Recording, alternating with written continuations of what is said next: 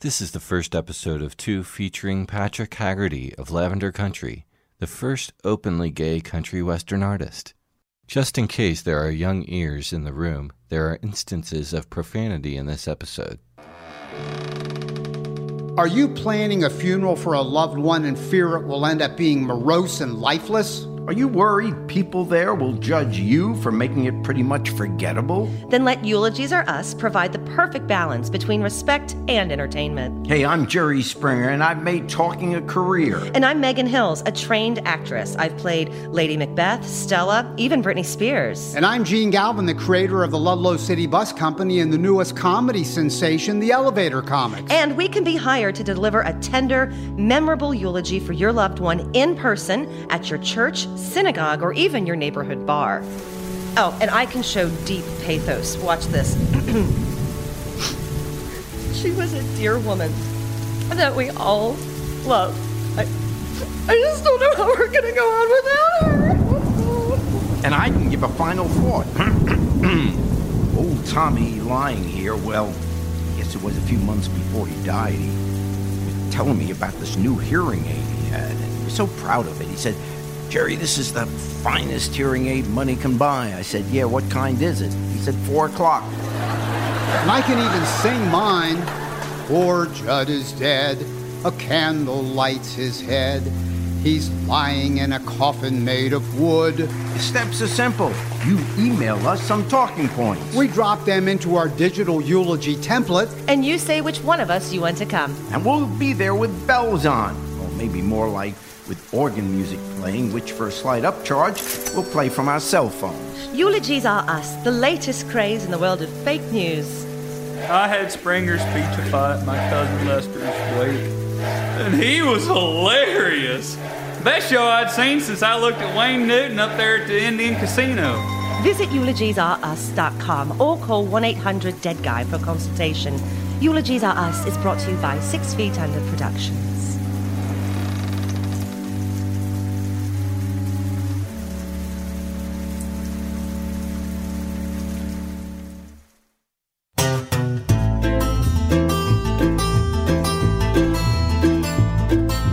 Welcome to Tales, Tunes, and Tomfoolery, starring Jerry Springer, along with Gene Galvin and me. I'm Megan Hills. We're recorded live in front of a brilliant studio audience at the Folk School Coffee Parlor in Ludlow, Kentucky. Here he is, ladies and gentlemen, the one, the only Jerry Springer.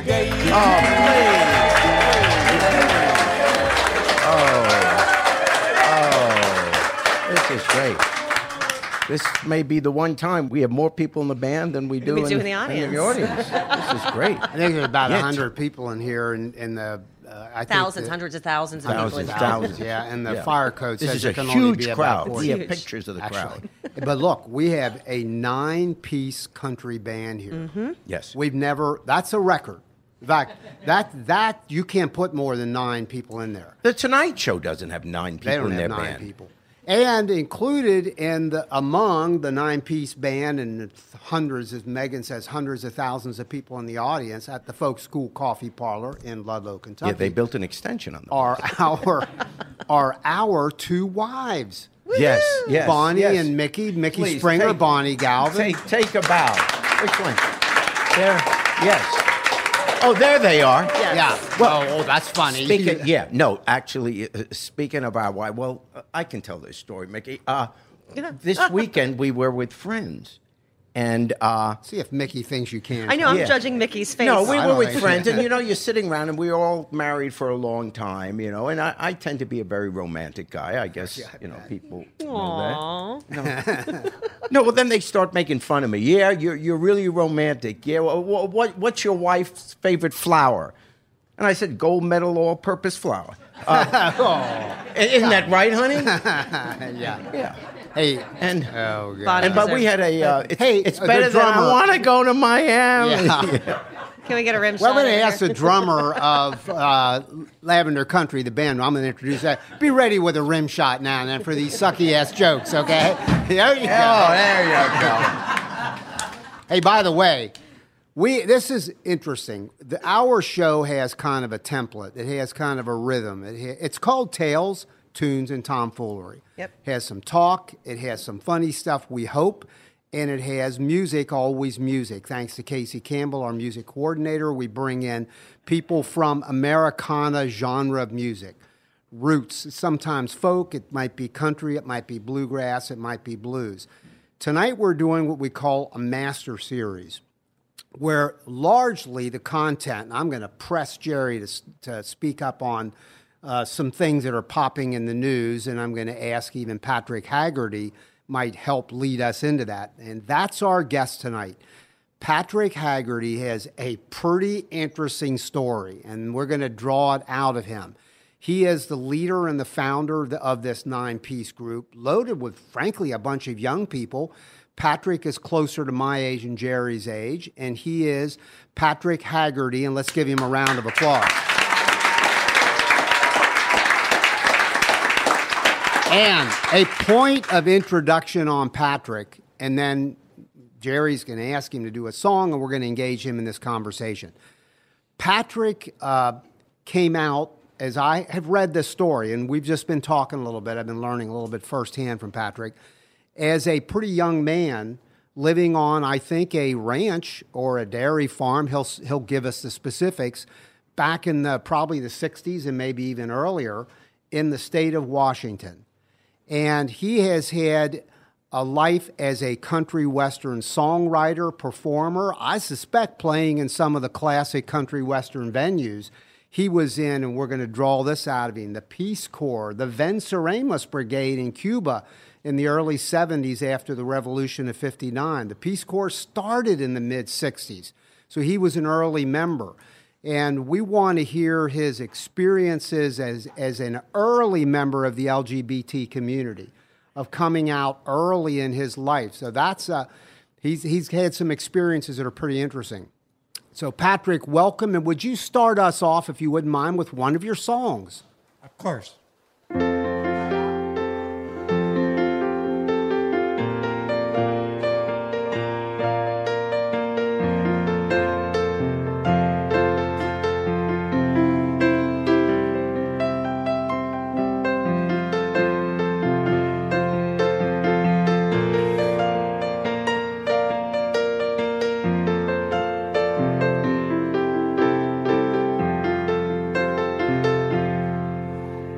Waking up to say hip hooray, I'm glad I'm here. Can't repress my happiness ever since I tried your way. Gonna lay right here, greet the sun. Gate time loving's just begun, so come on, let's tumble in the hay. Whoop-de-doo, whoop-de-doo, whoop-de-doo. For the time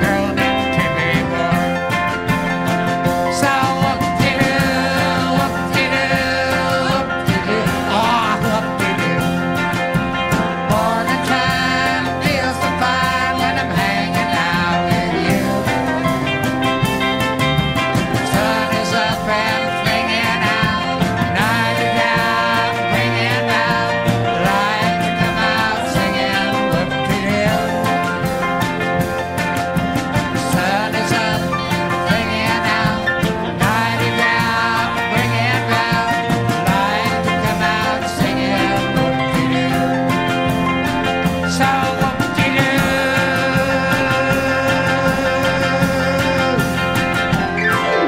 Bravo!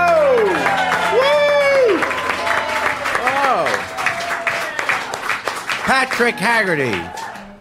Oh, wow, whoop-de-doo. Many thoughts are going through my mind right at this second, because when we first thought about having a podcast and what it would be, part of what we grew up with and what we love is the music, and the music, the folk music, the music that had a message. And during the 60s, it was civil rights, and then it became anti-war and all that. But it always had to do with a message of people that didn't necessarily have power, people that were suppressed for whatever reason. And you came out with that song coming out when and this is probably my own basic generalizations, which make me part of the problem when I was growing up.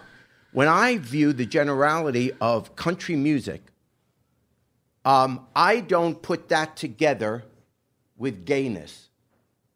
Because I'm thinking, when I think country music, and I love country music, that's God's truth. That's my favorite music, period. Mickey will vouch for that. I love it. But when I think of country music, I don't think of people liking it, which is unfair, being very progressive and being very understanding of different lifestyles. And you were, as far as I know, the first in that market, knowing who you're playing to. It's kind of like Charlie Pride when he came into country music as the first African-American big star. Wow. What was that like for you in terms of the acceptance in the community? Did the DJs play your music? Did concert promoters say, I don't know if we can have Patrick? What was it like? Talk to us. Jerry, it wasn't very good. We made Lavender Country in 1973. People ask me, why country? I'll tell you the truth. It was the only thing I knew how to do. Okay? I'm from the country. I'm rural. I was raised by a dad who, had Farmer Brown overalls and cow crap on his jeans and clodhopper boots and half his teeth. And he was Pa Kettle. He looked like Pa Kettle. He wasn't Pa Kettle. There's more about that. But those are my roots. And my father was magically wonderful to me about this. Marvelous. I can't even talk to you without crying. My father was so wonderful. Let me tell you a story. Just to give... I'm 6 years old. I say, Dad, let me use your jackknife. Oh, hell to the no. I'm not going to let you use my jackknife. You're way too young to use a jackknife. Why do you want a jackknife anyway? I'm playing a game. What kind of game? Kid long hair with my sister Jenny. Jenny's got long hair and I don't got no long hair and I need some long hair. And you got that blonde balin twine in the garage. I need about 20 strands of it so I can make me a wig. And he said, oh, well, you're still too young to have a jackknife, but I'll help you make the wig. How many strands of blonde baling twine do you think you need? I said, about 20. 20? You can't have 20 strands of my baling twine. I'm trying to run a dairy farm here. How about if I give you 10 and you kind of wrap the ends and you can wear a beehive? I said, Dad, little Catholic girls don't wear beehives. I gotta have me the 20 strands. So he muttered and cussed and cut me the 20 strands and measured my head and tied them up and said, okay, there you go. You didn't really deserve 20 strands. And it's 2:45, and you got to be at Johnson's Field at 4 o'clock to get the cows, and if you're not there, there'll be hell to pay. So you got 1 hour and 15 minutes to be beautiful. So you better get cracking. Who gets a dad like that, right? Who gets a dad like that? And he handled it so adroitly, so like a ballerina, that what I thought happened that day it was the day my dad taught me how to use a jackknife. I had no comprehension of what he had done for me. How was that reception different than when you entered the music field? And yeah. Oh, let me talk about that. Jerry, it really wouldn't have mattered what genre we chose in 1973 when we made Lavender Country. There wasn't any genre that was going to take a song like Crying These Cocksucking Tears and play it, or do anything gay. There wasn't any genre that would have us. So why not country? Everybody was going to throw it out anyway, and I was country, and that's what I knew how to do. So to me, it didn't matter what genre we were excluded. We did gay prides around the Northwest and down to San Francisco. But except for the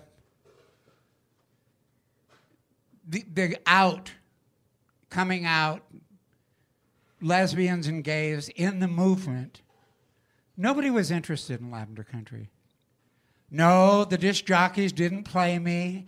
No, I didn't get all kinds of gigs playing country. Are you kidding? Are you out of your mind? Well, yeah. Didn't happen. But not because of your issue. I'm just out of my mind. No, it didn't happen. Yeah. It was total exclusion. Mm. For 40 years. I did not plan on making a career doing gay country music. Let me tell you that. I wasn't that stupid. So you performed then your country music without being the purpose. I did folk music and country music and Joan Baez and the Weavers and all that stuff. I was all up into that stuff. Yeah. As soon as I made a gay country album, that was it.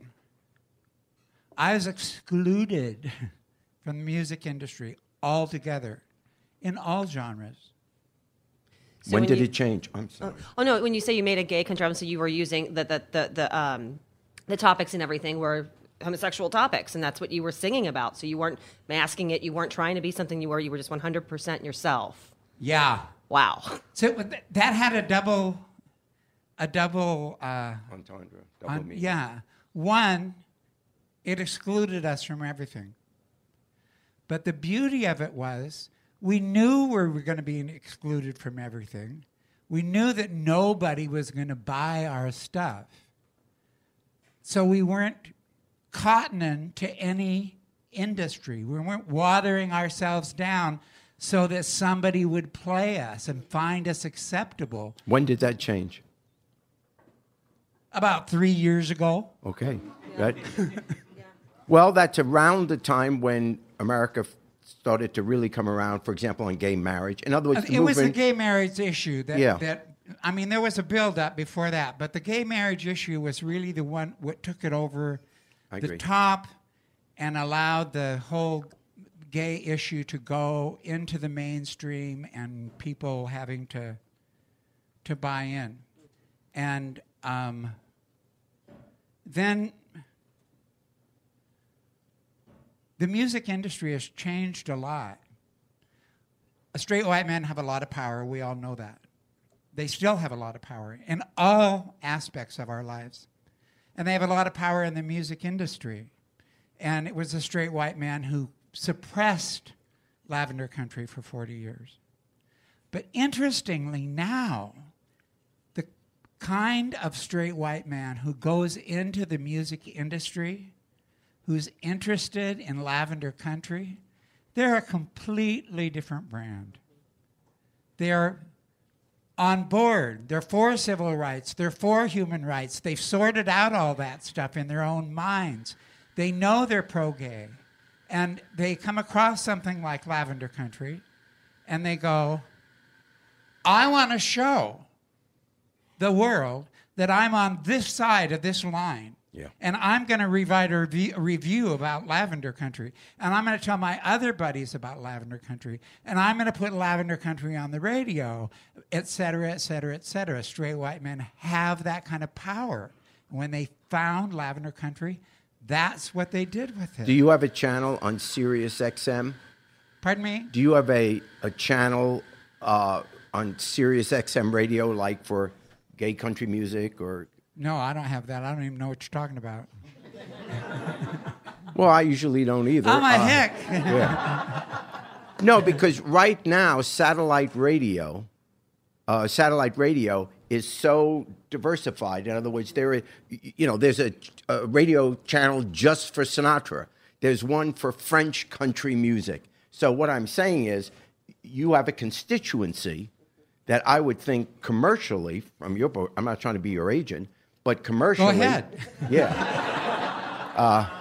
10%. You can have it. Yeah. If Jerry Springer will Yeah. be my agent, you can have 20, okay? Yeah. There is some Jewish in you. How about, so, I've been called one before. yeah, me too. And, no, so, but no, seriously, you ought to look into that, because there is an audience for every kind of music, and there is such a, what I would say now, a large audience for your music, that I'm suggesting you ought to do something with that, in addition to what you're doing.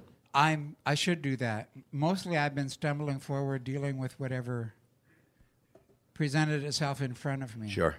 Play another song. I want to All hear right, your let's music. do that. I wrote this song, Cuba.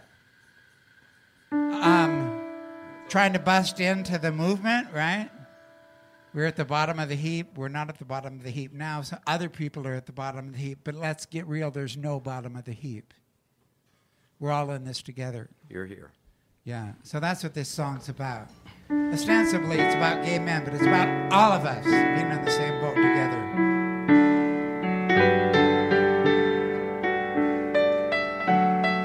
You remember Gene Autry, right? You'll get it. The kids, they don't get this song, but y'all will, because you'll remember.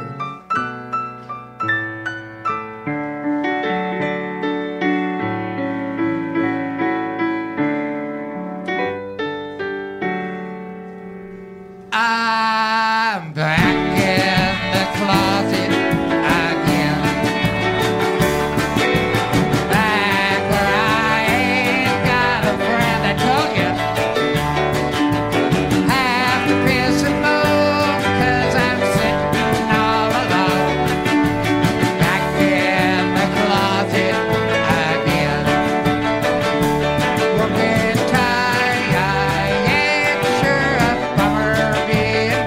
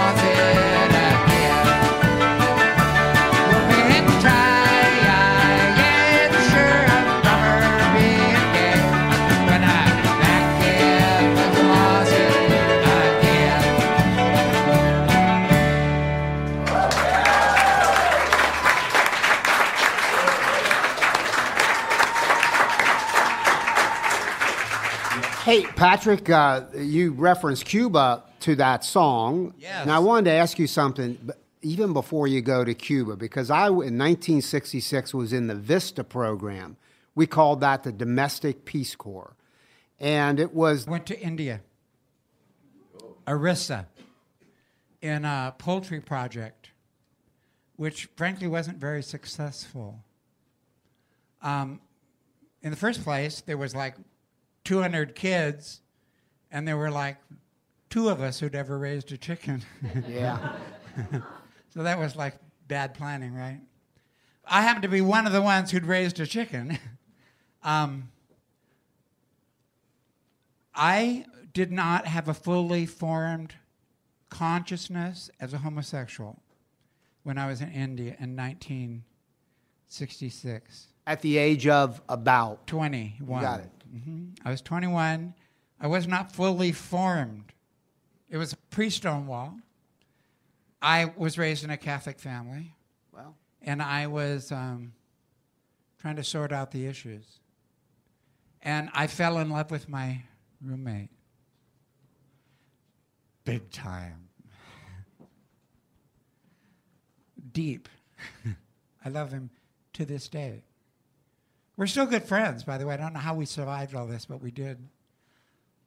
It got to be an issue. It was like, Jerry, I'm not going to spend one more night in the bedroom with you in this house. It's too hard. Oh, well, I can see that. Why don't you move in with Randy down the road so we can continue to do our work together and be the good friends that we are? He was a very good friend. He was straight as an arrow. So we decided that's what we were going to do. So the Peace Corps office in Calcutta found out about it, and they sent a doctor down to find out what was going on. And he said, "What's going on?" And I said, "I fell in love with my roommate, and I don't think it's a good idea for me to watch him get undressed every night. So I'm going to move in with Randy down the road so we can continue our work together." That's what's going on. 24 hours later, I was kicked out of the Peace Corps. Flat ass on my butt. Painful. Oh. You know, one of the reasons I wanted you, I didn't know the story specifically, you just told it.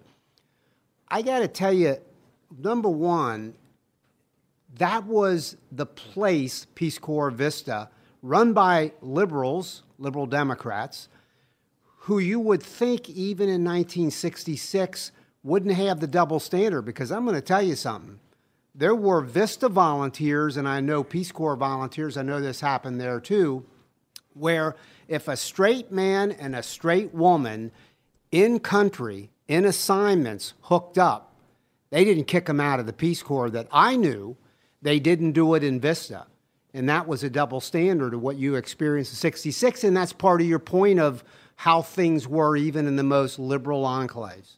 Of course. There was 250 of us in this Peace Corps, men and women. Liberalism progressed more quickly politically than it did culturally. Politically, it progressed because of the civil rights issue, which was a significant part of the population, and because of the war in Vietnam. So that brought a lot of people having to choose sides, liberal or conservative, and that made them liberal. But they weren't there culturally yet. And the cultural liberalism probably started in the 1970s with the women's movement. That is when people started to become sensitive to cultural issues. So you could be a flaming peace, going to Woodstock and all that, and, you know, let's get out of the war and all that kind of stuff, but you weren't there culturally. That took time. But the good news with all of this is the arc of history is moving to the left. The world is becoming more liberal. Every generation is more liberal than the generation before it. And what happens, even with modern day elections, even with a Trump election, it is still the country's moving to the left, and you could interpret the Trump election as much as the last stand of a group of people who just think that multicultural America and liberal America is moving too fast in that direction, and this was their last stand. They didn't vote for Trump because they said this guy is the most qualified person in the world. It's just that this is a way they can make a statement to everything they see in the media, everything they see on television, everything they see in the social media, everything they talk to their kids about. Everybody's becoming much more liberal, and this is not how they grew up, and they can't stand it anymore. So we'll vote for somebody like Trump, probably knowing full well that he doesn't know what the hell he's doing. But this is our last stand, not my last stand, but they're saying our last stand against the multiculturalization and liberalization of America. That is what's going on, and you were at the forefront of this. But the good news is, generation to generation, liberals always win. Long battle. We lose individual battles, but overall, we'll be much more liberal 20 years from now. History always moves forward. Yeah. Yep. Take us out on Down by the Riverside, would you? Sure. And we've loved having you here tonight and You the have been entire great. band. I'm serious. So we appreciate it. Great. Thank you, guys. Lavender Country, Patrick Haggerty, Down by the Riverside. Gonna lay down with my husband down by the riverside. Down by the riverside. Jamie Hudson, come here. I'm gonna lay down with my husband down by the riverside. Down by the riverside. One more. You've been listening to Tales, Tunes, and Tomfoolery, recorded live at the Folk School Coffee Parlor in Ludlow, Kentucky. Thanks to Patrick Kennedy for writing our opening song, and to you for listening.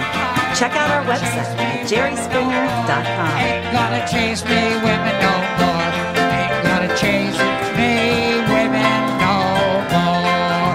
30 years. Gonna lay down my sword and shield down by the riverside. Down by the riverside. Down by the riverside. I'm gonna lay down my sword and shield down by the riverside. Down by the riverside. I ain't gonna study war no more. I ain't gonna study war no more. Ain't gonna study war no more. I ain't gonna chase me woman no more. Ain't gonna chase me woman no more. I ain't gonna study war no more. Y'all come back now, you hear?